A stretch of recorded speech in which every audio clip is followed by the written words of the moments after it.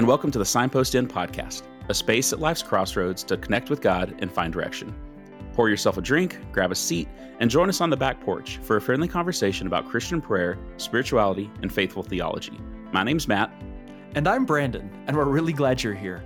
The Signpost Inn podcast is brought to you by the Signpost Inn Ministry, where we offer spiritual direction, retreats and sabbatical residencies, and lots of resources and training. You can find out more about what we do and support us by visiting signpostin.org. Hello, everybody. Welcome to the back porch. And Matt, Peter, good to have you guys here with us today. Hi. Thanks, Brandon. Great to have you. Yeah, nice to be here with you guys again. This is our first episode in the new year, and exciting. We're going to be trying out some new things as we go forward, new features and new ideas. But we have a question from last year this time that I really wanted to tackle. I think we mentioned it in our Christmas episode that we were going to tackle it. And so, yeah, this is kind of an exciting one for all of us. The question comes from Lauren, who lives in China. And I'm going to go ahead and read the whole question. It's pretty lengthy, but I think you need to get the context. And then, Matt, you've done a lot of work on this, so I'm going to toss the ball to you after that. So listeners, here's the question from Lauren. She says, what do you think about fantasy? I enjoy fantasy and world building. I personally think that I have been taught a lot by fantasy. God has used it to show me different things about the world and himself. And I was going through a difficult season and was watching an anime show called Naruto, and God kept using it to remind me that he loved me because the main character, Naruto, again, I'm not sure if I'm saying that right, and God kept using that character, the main character, he's constantly pursuing his friend to bring him back, redeem him to the village, if you will. This friend is actively a traitor who wants to destroy his former home, but Naruto won't give up on him. And God used that to remind me of himself and his love. But a few weeks ago in our Bible study, we don't have what you would usually call church anymore in China. Some people said that they hated everything to do with fantasy and magic and even Disney, and they couldn't believe any actual Christians would like that stuff. This might be kind of a Justin versus Tertullian kind of debate, but I wondered if you had any thoughts on it. So I think that's probably the place to start. So, Matt, ball to you. What are your initial thoughts on this? Yes, I have so many thoughts on this. This is such a great question, and it's something that I've actually been preparing to talk about with a local group of friends for some time. I think the first thing to do in starting out with this question is to recognize that the God of the Bible is a storytelling God. Jesus taught in parables frequently. In fact, he teaches in parables more than he ever just directly tells somebody what to do or how to think about something. He loves parables. Not only that, when you read the prophets, you recognize that they rely on these poetic images to teach a point so much more profoundly than just raw point by point. Here's what I'm saying to you. Listen. They use imagery and metaphor, and that's one of the things that is so interesting about Christianity. And now, with that in mind, look at the genre of allegory. I don't think there has been any other religion that has birthed out of it more allegorical tales than Christianity has. Allegory is a common use in literature. You can use it, but very few people use it as a primary genre that they write in. It's not often, not everybody likes it, but you think about Pilgrim's Progress. One of the most, I haven't actually looked up the statistics on this, but it's one of the greatest books in the English language. And it's a Christian book, and it's in the form of an allegory. Very powerful stuff there, right? Have y'all read the Pilgrim's Progress? Yeah. I just finished reading it again recently, and it's just so good. It's so good. And that's not even the best Christian allegory we have. John Bunyan also wrote another book that's a little bit longer called Holy War, and it's in the form of an allegory, and it's even better. I think it's better than Pilgrim's Progress, but not a whole lot of people know about it. So what I'm hearing is like large category storytelling. God is a storyteller. And so we then, like, there's an imitation of God appropriately when we tell stories. Like, we're doing something very appropriate to who we are, both as humans in God's image, but just even as Christ followers, to tell stories. Like, Christ told stories. That's how he explained things. So even on a purely human level, if he was not God, our leader of our organization used stories. We should too. It's like learning from the master. Yes, well, and there's an argument to be made, and there are secular scholars who make this argument that human beings are just storytelling creatures, and there's nothing especially controversial about that. I mean, you look at the concept of what we would call prehistory. All we mean by prehistory is stories that are told in a way that don't really conform to our modern framework for what counts as history, right? I mean, the art of history, well, it might be derogatory to say this, but sort of begins or takes off during the late Roman Empire, when you actually had a very strong culture of academics and writing, right? And that was built on past culture of what the early Romans and Greeks did within their society. So, I mean, storytelling's been around for a long time, and we use stories to tell about the past. Even if you go back and look at cave paintings, right? What is that? Cave paintings are telling a story of some kind. There's something there, right? We may not understand the context because that's been lost to us. But we as human beings resonate with somebody telling a story, whether it's a true story or it's a fictional story.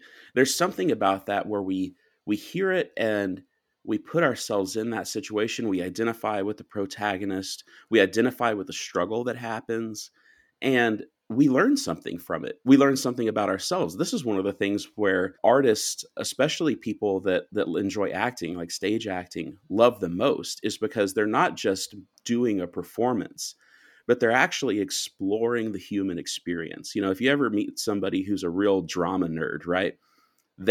One of the things they love about screenplay and stage acting and things like that is that it actually is kind of peeling back the onion of what humanity is and who we are deep down, right? Does that make sense? Yeah. So, okay, so I can understand people telling stories as being what we do, because we are repeating God. God tells stories, we tell stories. That's part of what we do as his image. So what about this part of the question? So why do people not like fantasy then? Like, why does Mm. magic or fantastic stories, I mean, in the question, in Lauren's question, the people in her Bible study didn't like fantasy and magic. In fact, she quotes, I mean, they said they hated everything to do with it. She had a much longer portion of the question, and some of it had to do with, it feels like um, spiritual stuff is more prevalent in China than in America, and Hmm. that Yeah. people are more afraid of demonic influence, more aware of it. Even like she's a teacher, and she even mentions that a lot of her students listed witchcraft as one of their hobbies. Um, so I mean, how would you respond to that, Matt? I mean, like, okay, story, fine, great. Allegory, sure. Bunyan, he's a Christian. Those images are not fantasies; those have direct Christian parallels. But what about stories that have magic in them? Tolkien's Lord of the Rings. Well, I understand where people are coming from there. And I think such concerns actually should be taken seriously, because Mm. especially for our friend who's writing to us from another country, whose cultural experience is very different. We live in a very secular culture that discounts any supernatural reality at all. Even Mm. sometimes we as Christians fall into the habit of thinking of, well, this is just the way the world works. It works by naturalistic things. And our Christianity is sort of like, yeah, but there's also this little thing off to the side. And even that's not fully accurate, right? But other parts of the world, things like witchcraft, things like occult practices are very common. I had a friend who served, our pastor actually, he was serving out as a missionary in a Far East country. And one of the things that happened when a friend of his became a Christian is they asked for help to come to their house and throw away all of their non-Christian things. And there was very expensive statues, very expensive books that had all of these things related to it. And one of the things that they asked him is they were literally carrying boxes of things down flights of stairs to go into the dumpster. They were like, do Christians in America do this? Whenever they become Christians, do they throw away their, basically what are, pagan practices? And he didn't know how to really respond to that because, well, for one, we don't have things like that. And then he kind of got into the weeds a little bit with them of like, well, the things that Christians in America are worshiping aren't exactly statues. They worship, Yeah. we worship other things. We have other idols in America. So all that to say, it is real, right? There are real things out there that we ought to be cautious of, for sure. And especially it's kind of one of those things of the question of eating meat sacrificed to idols. If you're reading Harry Potter and you have a history with Wicca or witchcraft or any of those other things, and it's triggering things like of your past or bringing things up or creating stumbling blocks in you, then abstain from that. You really shouldn't be exposing yourself to that. And not only that, again, going back to scripture, throughout the Old Testament, God was explicit in helping the Israelites understand you're a people set apart. Do not participate in what the cultures around you do. And he goes as far as doing things like even how you dress should not conform to the way the cultures around you. Because, and this is another thing that we have a hard time understanding as Americans, everything has meaning, right? In other cultures, what you wear indicates, your class. It indicates your religion. It could indicate a host of other things. The way you behave, the things you put on your body have meaning. We've divorced a lot of the things we do from meaning in modern America. So we're sort of an outlier in that way. But around the world, that's not really the case, right? There's a lot of thoughts that I have, like just as I'm listening to you, Matt, and specifically the idea of, Christians, are supposed to be distinct from the world. I can see that being a narrative that comes into somebody's mind in sort of the reasons why you'd want to question or steer clear of some of this stuff is like, well, I'm supposed to be distinctive. You've talked about how we're storytelling beings, and that's almost, I could almost equate that to like my tendency to have like an idolatrous heart that wants to tell stories other than God's story, right? That tells the story of human triumph and, not my need for God and all that sort of things. And I feel like just as I was listening, I could hear some of that chatter in my head of like, yeah, if we're supposed to be like distinct or set apart from all the other world of storytelling, they're just making up stuff because it's got an agenda or all these different things that emphasize man, and we want to be so distinct that we don't care about other stories because one story matters. It's the gospel, and that's all that we care about. I can sort of hear that line of reasoning going on in my head. I don't align with that or agree with that, but I'm sort of wondering if that is reflective of my own fears, or maybe some of the listeners also can relate with that sort of thinking of like, yeah, is this desire or this tendency to be storytellers, can that lead us into sort of an idolatry in the way we tell stories and fantasy? Shouldn't we just focus in on the gospel and the Bible stories? What are our thoughts on that? Does that even make any sense? It makes total sense. And Peter, there are a lot of people out there who would say, not like take exactly what you said and said, yes, this is what Christians should do. We should separate ourselves from the world, just focus on the gospel, and anything that is not explicitly biblical is pagan influence creeping in, and we got to kill that. And here's what's interesting. This is something I've actually learned recently. And again, I kind of want to affirm that in principle. In principle, I want to affirm we should be gospel-centered people, right? We have died to the old self and been raised with Christ. We are new people, right? So that's true. And everything I want to say should fit in the context of that. Absolutely. But one of the things I've learned recently is about this book by Reverend Alexander Hislop. And this was written back in the 1800s. And he wrote a book called The Two Babylons, subtitle Romanism and Its Origins. And this is a book, if I can just be blunt, is essentially an anti-Catholic propaganda diatribe type piece of material. It goes into some very sketchy historical research, and I'm using historical in air quotes there, and some very interesting interpretive framework of certain passages in the Bible. And essentially he lays out an idea that all the symbolism and all sorts of things associated with the Catholic Church is actually pagan. And in the end, it was written in a time and written by a person who was just anti-Catholic. And it emphasized, it found, hidden demons behind every little rock, kind of a thing. And without, back in the context of what I'm saying, we are gospel-centered people, but it's so bad in terms of its pseudo historical research. It was literally just propaganda out to destroy a religion, another perspective on religion. And guess what? The religion that he endorsed was the only true Christianity. Right? Surprise, surprise.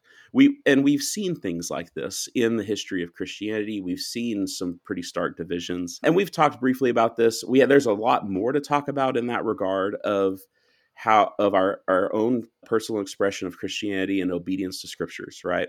There's a lot there. But I mean, even just right here between the three of us, we have a little bit of diversity in terms of our denominational commitments. So all of that to say is that has had such a poignant impact on the way Christians think about certain things. And it's essentially a scare tactic, and it has bled out into a lot of the way we see a lot of things. So for example, around Christmas time, you're probably going to see some memes floating around on social media that say something to the effect of everything about Christmas is pagan. Jesus wasn't born on December 25th, and the Christmas tree is a pagan fertility symbol, and all these different things, right? Well, the truth is we live in a world where there's been a lot of culture and life that's happened, and just about everything you can find in this world has some sort of symbolism that means something else to another group of people who are not Christians, right? I mean, the pine cone was a Greek fertility symbol for Dionysus, right? I mean, but so what? I think pine cones are beautiful, and they look great on our Christmas decorations. So who cares? Well, and the important point there is that just because it was in another culture and means something else somewhere else, that's not the source and origin of it for Christian usage. Absolutely. It's not like we took it, we didn't take a pagan thing and turn it into a Christian thing, and therefore it's somehow sneaking a demon in. Most of these things, I mean, they're our own symbolism for our own reasons. And there's not this grand conspiracy behind all the symbolism. Right. I don't think there is. There are some people who will make that case. And if they want to have that discussion, I'd welcome them to have that. I'm open to discussing that. But I don't think there is this deep conspiracy that's running through the currents of Christianity that's trying to corrupt and steal people away from the true faith. I just don't see that. Well, my mind is coming back to the question, and I'm thinking that one of the mistakes that seems to be made, in my opinion, about fantasy and fairy stories and fiction, fantastic stories, is when we're against them, what they're actually against is the form. So the reaction is, this story has magic in it. This story has fantastical creatures in it. And so what I'm nervous about, or what people get nervous about, is the form, as if the form is, whatever the content is. It's basically like saying, I'm upset about the symbol, not what the symbol represents. I look at the symbol and say, well, that's a bad way to symbolize a truth. It's somehow carrying other meaning. And in that respect, I think for Lauren's sake, I think, Lauren, you're onto something when you say the symbolism of a Chinese or Japanese, I don't know which one it is, but of a fantasy story, an anime story, the symbolism in that culture is borrowing from their culture. And so there's other representations there. However, the content of the story, the importance of redemption, still comes through in those symbols. And I think that content can be a universal truth regardless of what kind of form it takes. Well, what I'm hearing you say, and also in some of what you're saying, Matt, is like all truth is God's truth, right? So if there is some good and true and beautiful element in a story, whether it be fantastical or anything, that isn't validating whatever other messages that story may be telling. Like, oh, I read Harry Potter and there was this really cool like redemption relationship thing. That must mean witchcraft is like real. Like that's a non sequitur. That doesn't follow. But we can appreciate the good, true, and beautiful about a story without feeling compelled or necessarily affirming everything within that. And I don't know, is that kind of what you were saying there, Brandon, that just because there's a symbol, like, I don't know, we don't need to throw the baby out with the bathwater? Yeah, I think so. I think what I'm noticing is there's sort of two kinds of superstitious mindset that happens. There's the superstitious mindset that says there's a demon behind every rock. We have to be careful. We have to, throw out anything in my house that has a symbol on it that could be used for something other than whatever. But there's also this kind of, and that same exact mindset is the kind of mindset that says, if you mention the word wizard in a story, that's got power. That's got demonic influence. Like it's sort of like the superstitious mindset that overemphasizes the power of the spiritual, leads to a kind of legalism in this domain as well. And I want to reference back to, I think for me, guiding lights in this area, which are Lewis and Tolkien. And so Tolkien wrote an article that we shared around called "Sometimes Fairy Stories Say Best What Must Be Said." Lewis, if you can hear me, terrible title, dude. But anyway. Shame on you, Brandon. How dare you? It's a terrible title. But in the story, in that, it's essentially his explanation for how he wrote the Chronicles of Narnia, his process in writing. And in so doing, he defends writing fantasy or fairy stories, as he calls it. And what he distinguishes is that the artist part of him comes up with these great images, these symbols, and they get a story around them. And that's just, there's nothing about that has any particular Christian meaning. It's just a really fun idea, great images. And he puts them into this great story form. And then the artistic impulse wants to find some kind of outlet for that. And so he asks the question, well, what form can best fits this story I have, these images I have? Is it poetry? Is it a certain kind of fiction? Is it a whatever? And he landed on fairy story, which is a particular category in his mind and because he liked, as he says, the constraints. He had to tell it in a certain way, and that fit his idea. But then he talks about, okay, but then the other part of him, the utilitarian part of him comes in and says, well, is this even worth doing? Can I do anything? Like, is this, yes, that'd be a fun creative project, but it's going to take a lot of time and energy. Is it worth doing? And that part of him says, well, yeah, it's worth doing because this great story and these fantastical images, I can actually teach something with as well. That's not why he wrote it. He didn't write it because he wanted to teach something. He wrote it because he just wanted to write something fun. He was enjoying it. But the practical side of him says, but I can also use it. And that's why he chose the form fairy story, because the two melded together. One, it fit his creative vision. And two, it fit his educational purposes, although he doesn't like that. And here's what he says about it. He says that the fairy story, the fantasy story, the fantastic story has a kind of ability to, and this is quoting him, steal past certain inhibitions which had paralyzed much of my own religion in childhood. Why did one find it so hard to feel as one was told one ought to feel about God or about the sufferings of Christ. There's his inhibition. Why should I find it really hard to feel about God as if he's real or that Jesus loves me? And he goes on, I thought the chief reason that it was hard to feel this way was that one had been told one ought to. An obligation to feel can freeze feelings. And so fairy stories, he says, get past those watchful dragons.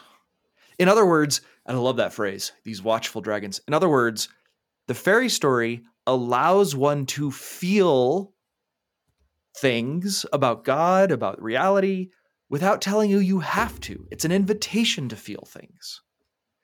And it steals past that kind of cynicism that the rationalistic mind said, oh, well, this isn't true. This isn't real. This isn't biblical enough. You can't use magic. All of that just kills the actual religion of it all. It kills the actual feeling of it. And so he chose that form because it is powerful. Fantasy is an incredibly powerful form, but not, I think this goes back to what you were saying, Matt. It's not because it has some magical demonic power. It's because it connects back to we are creative in the image of God. We are storytellers. And so a fantasy story where we get to create a whole new world like Lauren likes to do resonates with something really deep within our resonance with God's image. We love creative fantasy because God created a world out of his creative fantasy and created us out of that. Yeah. And, I just can't help, but I got to follow up. I don't know if you guys have heard of this author, but Holly Ordway was a atheist, completely secular person going through university, but she was absolutely in love with the writings of J.R.R. Tolkien. And I think she was pursuing her doctorate and she was writing about Tolkien. And basically she came to Christ through those works because it awakened her imagination. It awakened something in her heart that says, I don't believe that Middle Earth and Elrond or Galadriel are actually real, but there's something in me that wishes they were. There's something in me that wishes this was true. And what was that awakening in her? It was awakening in her. Well, I think it was the Holy Spirit at work, right? And then she eventually became a Christian through her research of these fantasy novels. And speaking of Tolkien, I have a quote from him too that I want to read, but both Lewis and Tolkien actually think that fantasy is in a sense more real. So the insistence on strict literal realness is a kind of reductionism. And what that person has experienced that you're describing is a touch with the more real. Of course, Middle Earth is not a, quote, literal real place. It is a symbol, an image, a parable for, as to refer back to Jesus, right? Of a deeper, truer reality of the presence of God, of the story being told throughout all of history. Like, if you're a Tolkien fan and you like The Lord of the Rings, then you understand, like, one of the things that is most compelling about those stories is that a small person's life has immense significance. That is actually a more true truth than the kind of rationalistic thing that small people don't really matter and our lives aren't meaningful and nothing really has any purpose. No, like, I resonate with Tolkien because it means my life, however small it is, has a huge impact. That's the story. That's the truth. And of course you go, yeah, that's actually more true. Okay, so Tolkien, right? So here's what he says. Here's a quote straight from him. He says, fantasy, of course, starts out with an advantage, arresting strangeness. But that advantage has been turned against it and has contributed to its disrepute. So I'm now hearing Lauren's friends saying, I don't like fantasy, I don't like magic, right? Tolkien says, many people dislike being arrested. They dislike any meddling with the primary world or such small glimpses of it as are familiar to them. They therefore stupidly and even maliciously confound fantasy with dreaming, in which there is no art, and with mental disorders, in which there is not even control, with delusion and hallucination. Right? And there's the mistake.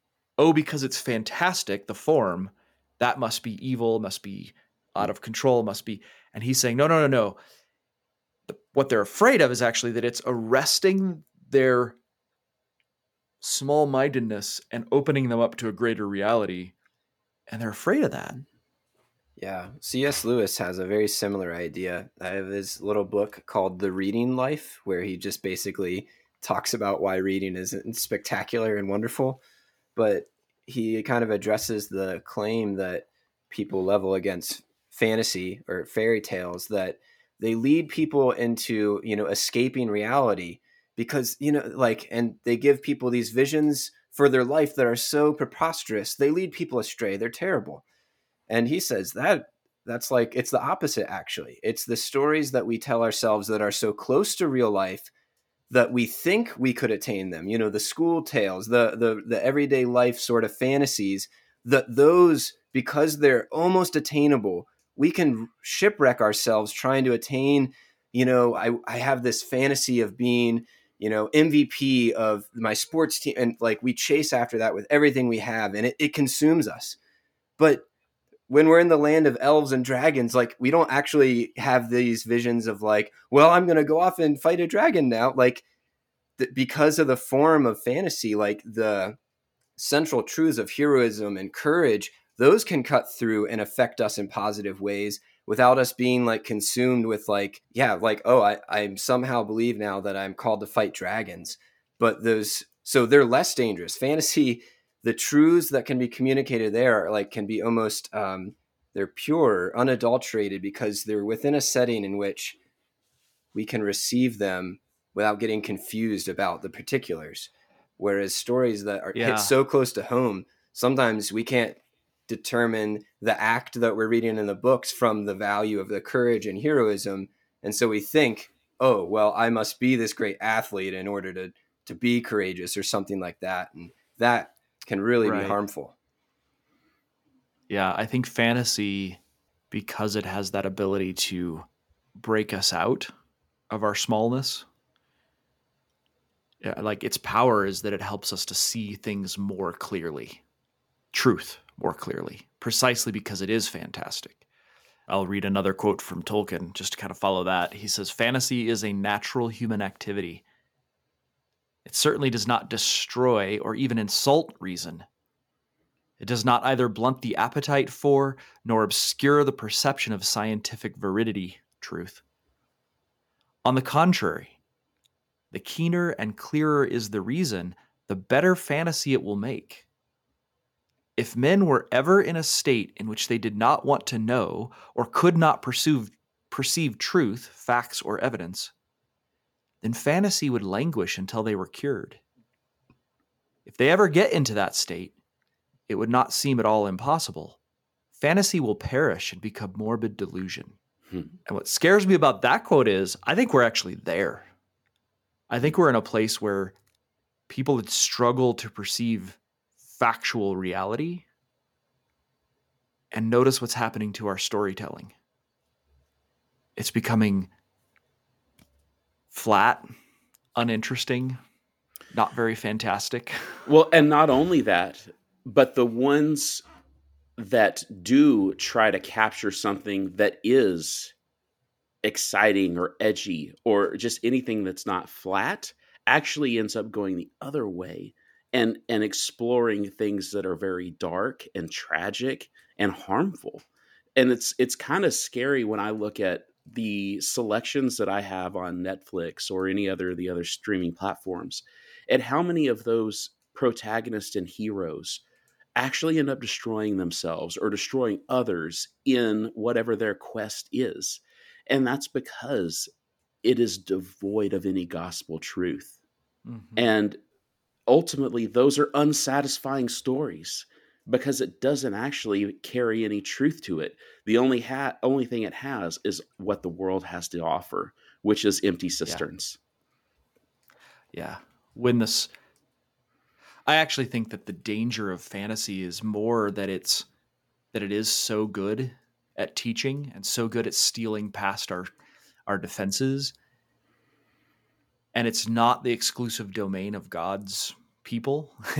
So a fantasy story, a story in the form of fantasy in the hands of a reductionist, a materialist, a whatever, is actually far more dangerous, because it can kind of, to reverse Lewis's phrase, it can steal past the watchful angels around the garden. Right? It can actually destroy our. It's like the serpent gets into the garden with these beautiful images and these fantastic ideas and says, "Yeah, can you really trust what God said? There really isn't anything more than this." It's the every fantasy movie in America now is highly politicized because there's no stories to be told. They're just kind of playing out political tropes. And that's actually even more dangerous, I think. Well, that's true. And that's the thing. Artists from the time of the ancient Greeks have recognized we have a platform and we can use it to further our agendas. That's been the truth of every Yeah. artist since the history of art. And that's true. So I think going back to our listener question is, it's a double-edged sword. It really is, because the things that we consume and watch can sneak in compromises to our Christian life. Namely, I mean, it's been the truth, I mean, ever since modern TV, but compromising of our sexual values and our pursuit of purity in the name of Christ in stories. Romance stories are great. Every romance story has a hint of the gospel in it, because the gospel is essentially God pursuing his people, right? So there's a lot there, but at the same time, romance has been corrupted into mere eros and not Mm-hmm. not a Yeah, mere not the lust. pure love that parallels what the gospel is, right? Yeah. Do you think sort of a summary then for Lauren would be something like, first, storytelling, and perhaps fantasy and magical storytelling par excellence, like the highest form of it in some sense, is not evil, not bad, not wrong. In fact, it's a natural outcome of the fact that we are creative beings in the image of our creator. And so to focus on the form of it, oh, that's a fantasy story that has magical or mystical or whatever elements to it, is to miss something important. Like if that's why you're ruling it out and saying, oh, it's in that form and therefore I can't trust it, you're actually sort of cutting off a part of reality that is so necessary and deep within us out of a kind of legalistic fear. I'd say that's part one of the answer. Part two of the answer is what you're saying, Matt, is recognize that stories of all kinds, but especially these kinds of fantasy stories, have a great power to teach and steal past our defenses and bring truths or falsehoods into our souls in a way that other stories may not have quite that power. So, yes, it's right to be cautious, but cautious in the right place. It's not just that it has magic or fantasy or anything else that's the problem. It's what is the realities, the truths, the stuff that's being brought into that we should be cautious of and be careful of. And those two things are interrelated. Form and content are going to interrelate. But there's a mistake in saying that form is all bad, and there's a mistake in saying any story is all good. We got to be cautious and wise, sort of wise as serpents, innocent as doves. Well, and I would even further that by just saying, I think it's an essential skill that all Christians in the modern world, with the amount of connectivity we have and the amount of exposure we have to content, is that all Christians need to become good critics. And when I say critics, I don't just mean people who find fault or criticize, right? But I mean actually the ability to critique and criticize and identify what's happening in a story.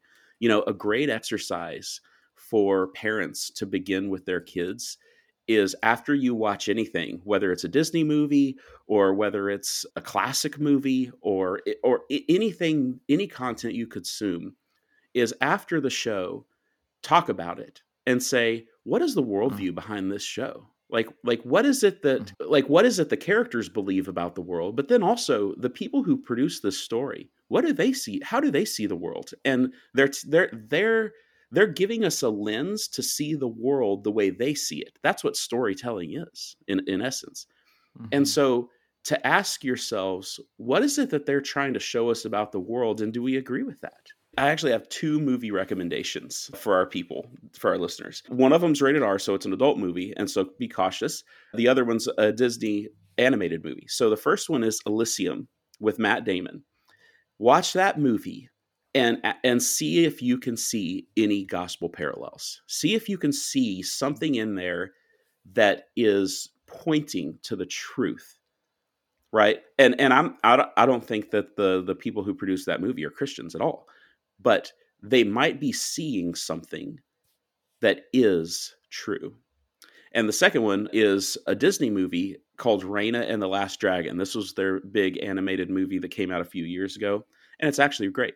It's really great. Now, when you watch this, you are going to see certain Eastern concepts that surround a little bit of, Eastern mysticism type things or Eastern ways of viewing the world, because it's set in a fantasy China, and there's dragons in it, right?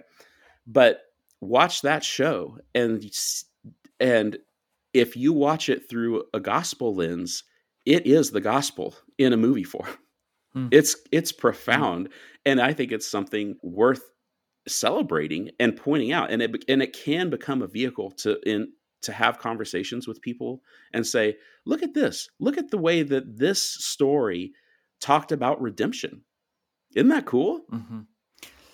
Yeah. I want to say 2 things. One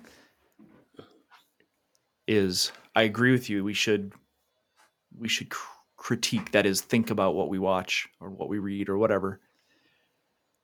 But I've grown an appreciation for the wisdom of not doing that in certain cases as well. So there is I think within the last couple decades, within the kind of branches of Christianity that we run in, there has been a lot of fear, and people have been captivated by this idea that I can identify a worldview in a book or a movie or a story, and which is true, you can, and that's great. But that has become another subtle form of control, which is like, actually what we're supposed to do with stories is critique them and understand their philosophy. And nobody really ever said that, but it's just because every time we watched something, we critiqued it.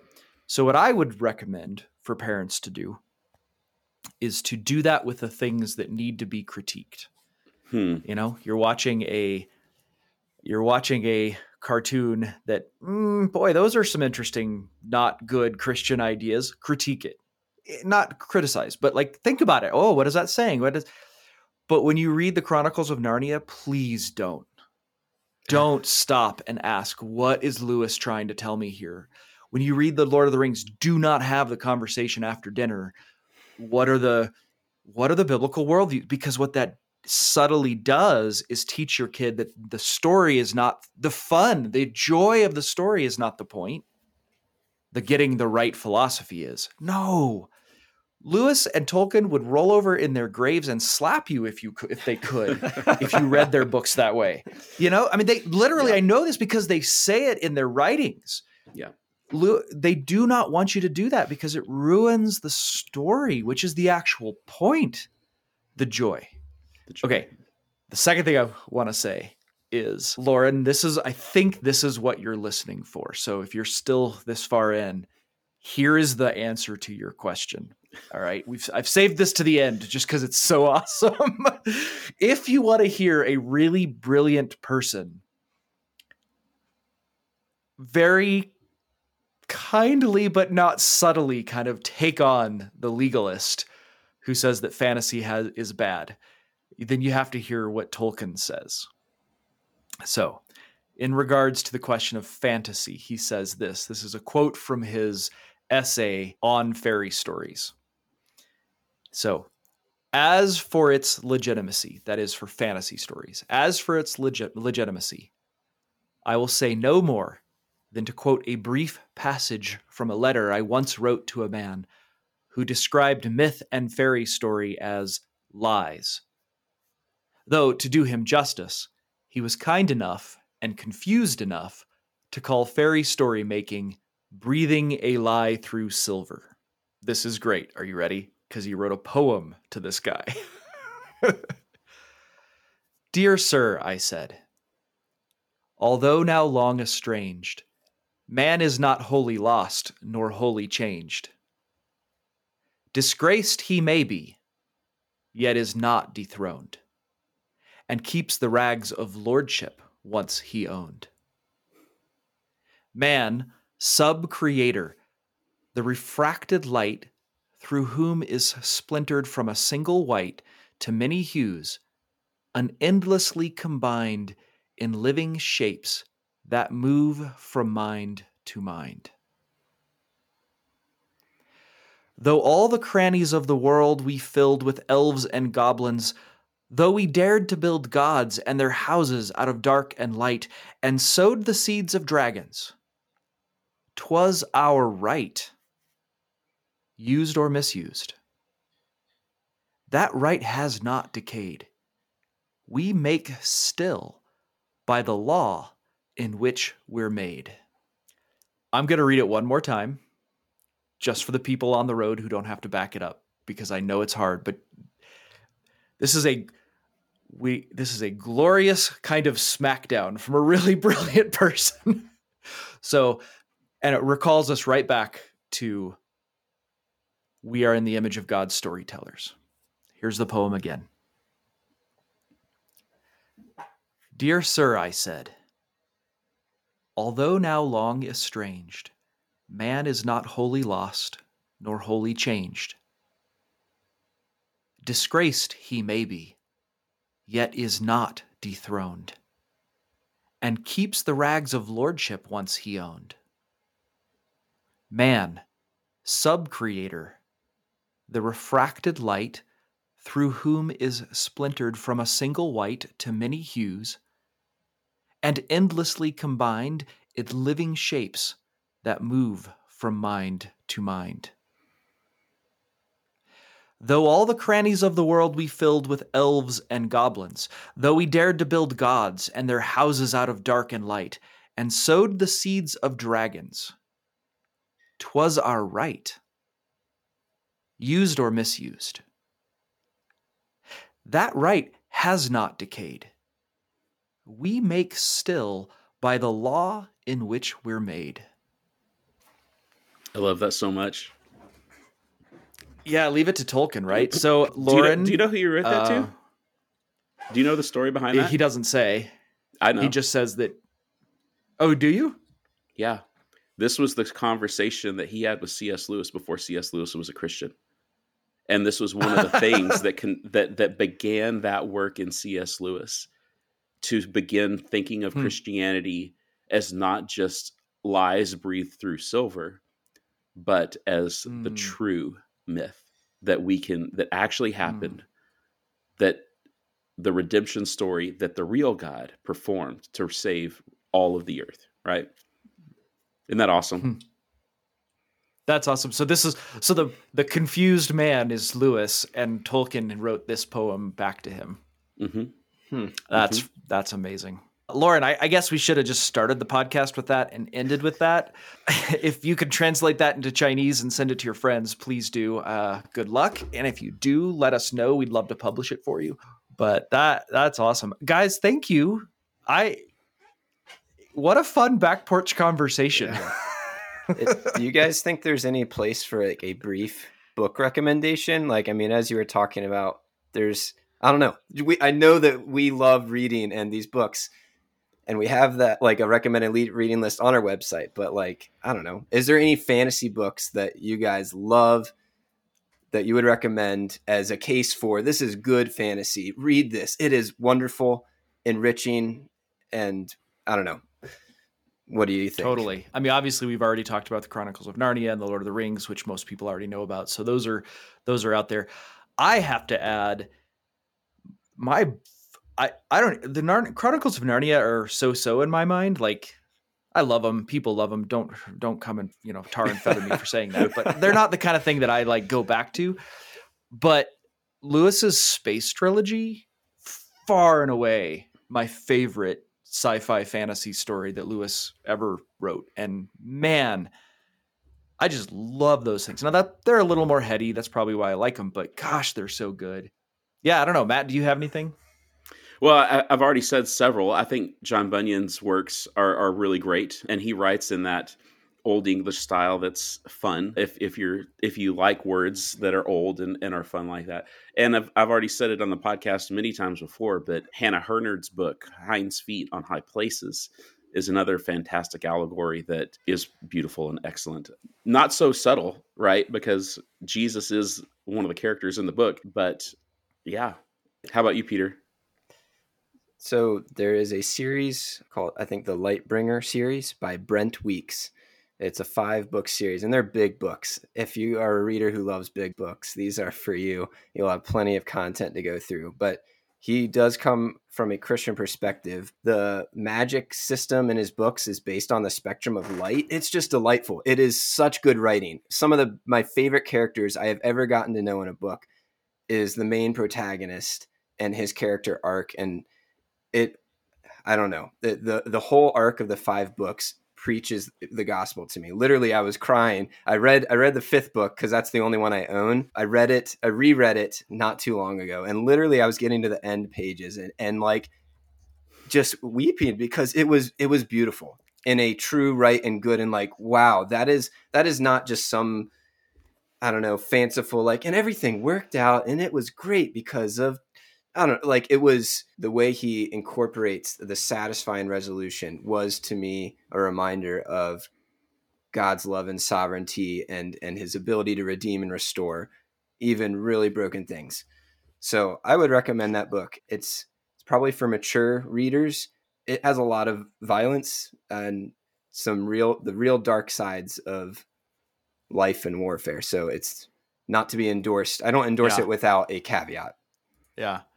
I want to add, if you haven't read Jonathan Strange and Mr. Norrell by Susanna Clarke, you are missing out on one of the best modern fantasy novels of all time.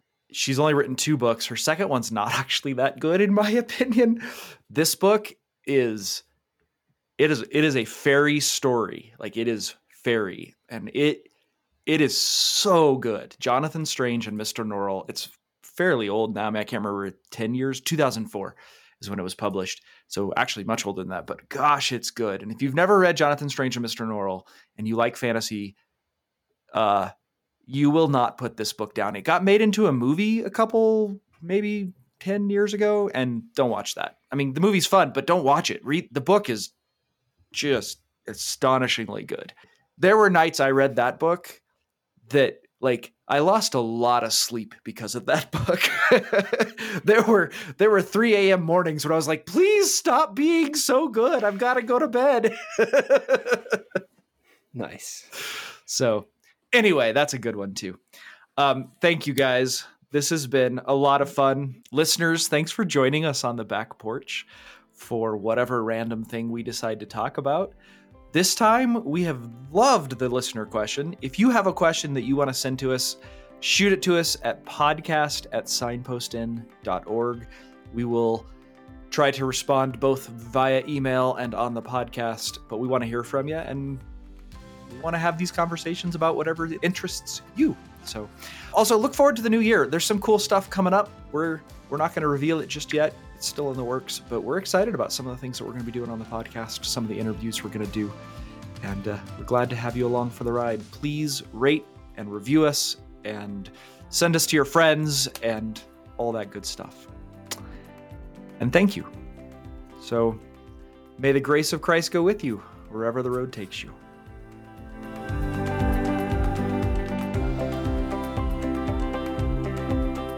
Thanks for listening. Don't forget to visit us at signpostin.org. While you're there, sign up for our e-newsletter and we'll send you a free ebook. Also, a big thanks to all of our supporters.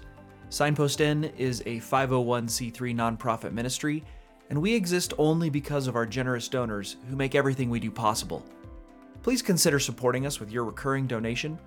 Visit signpostin.org/donate.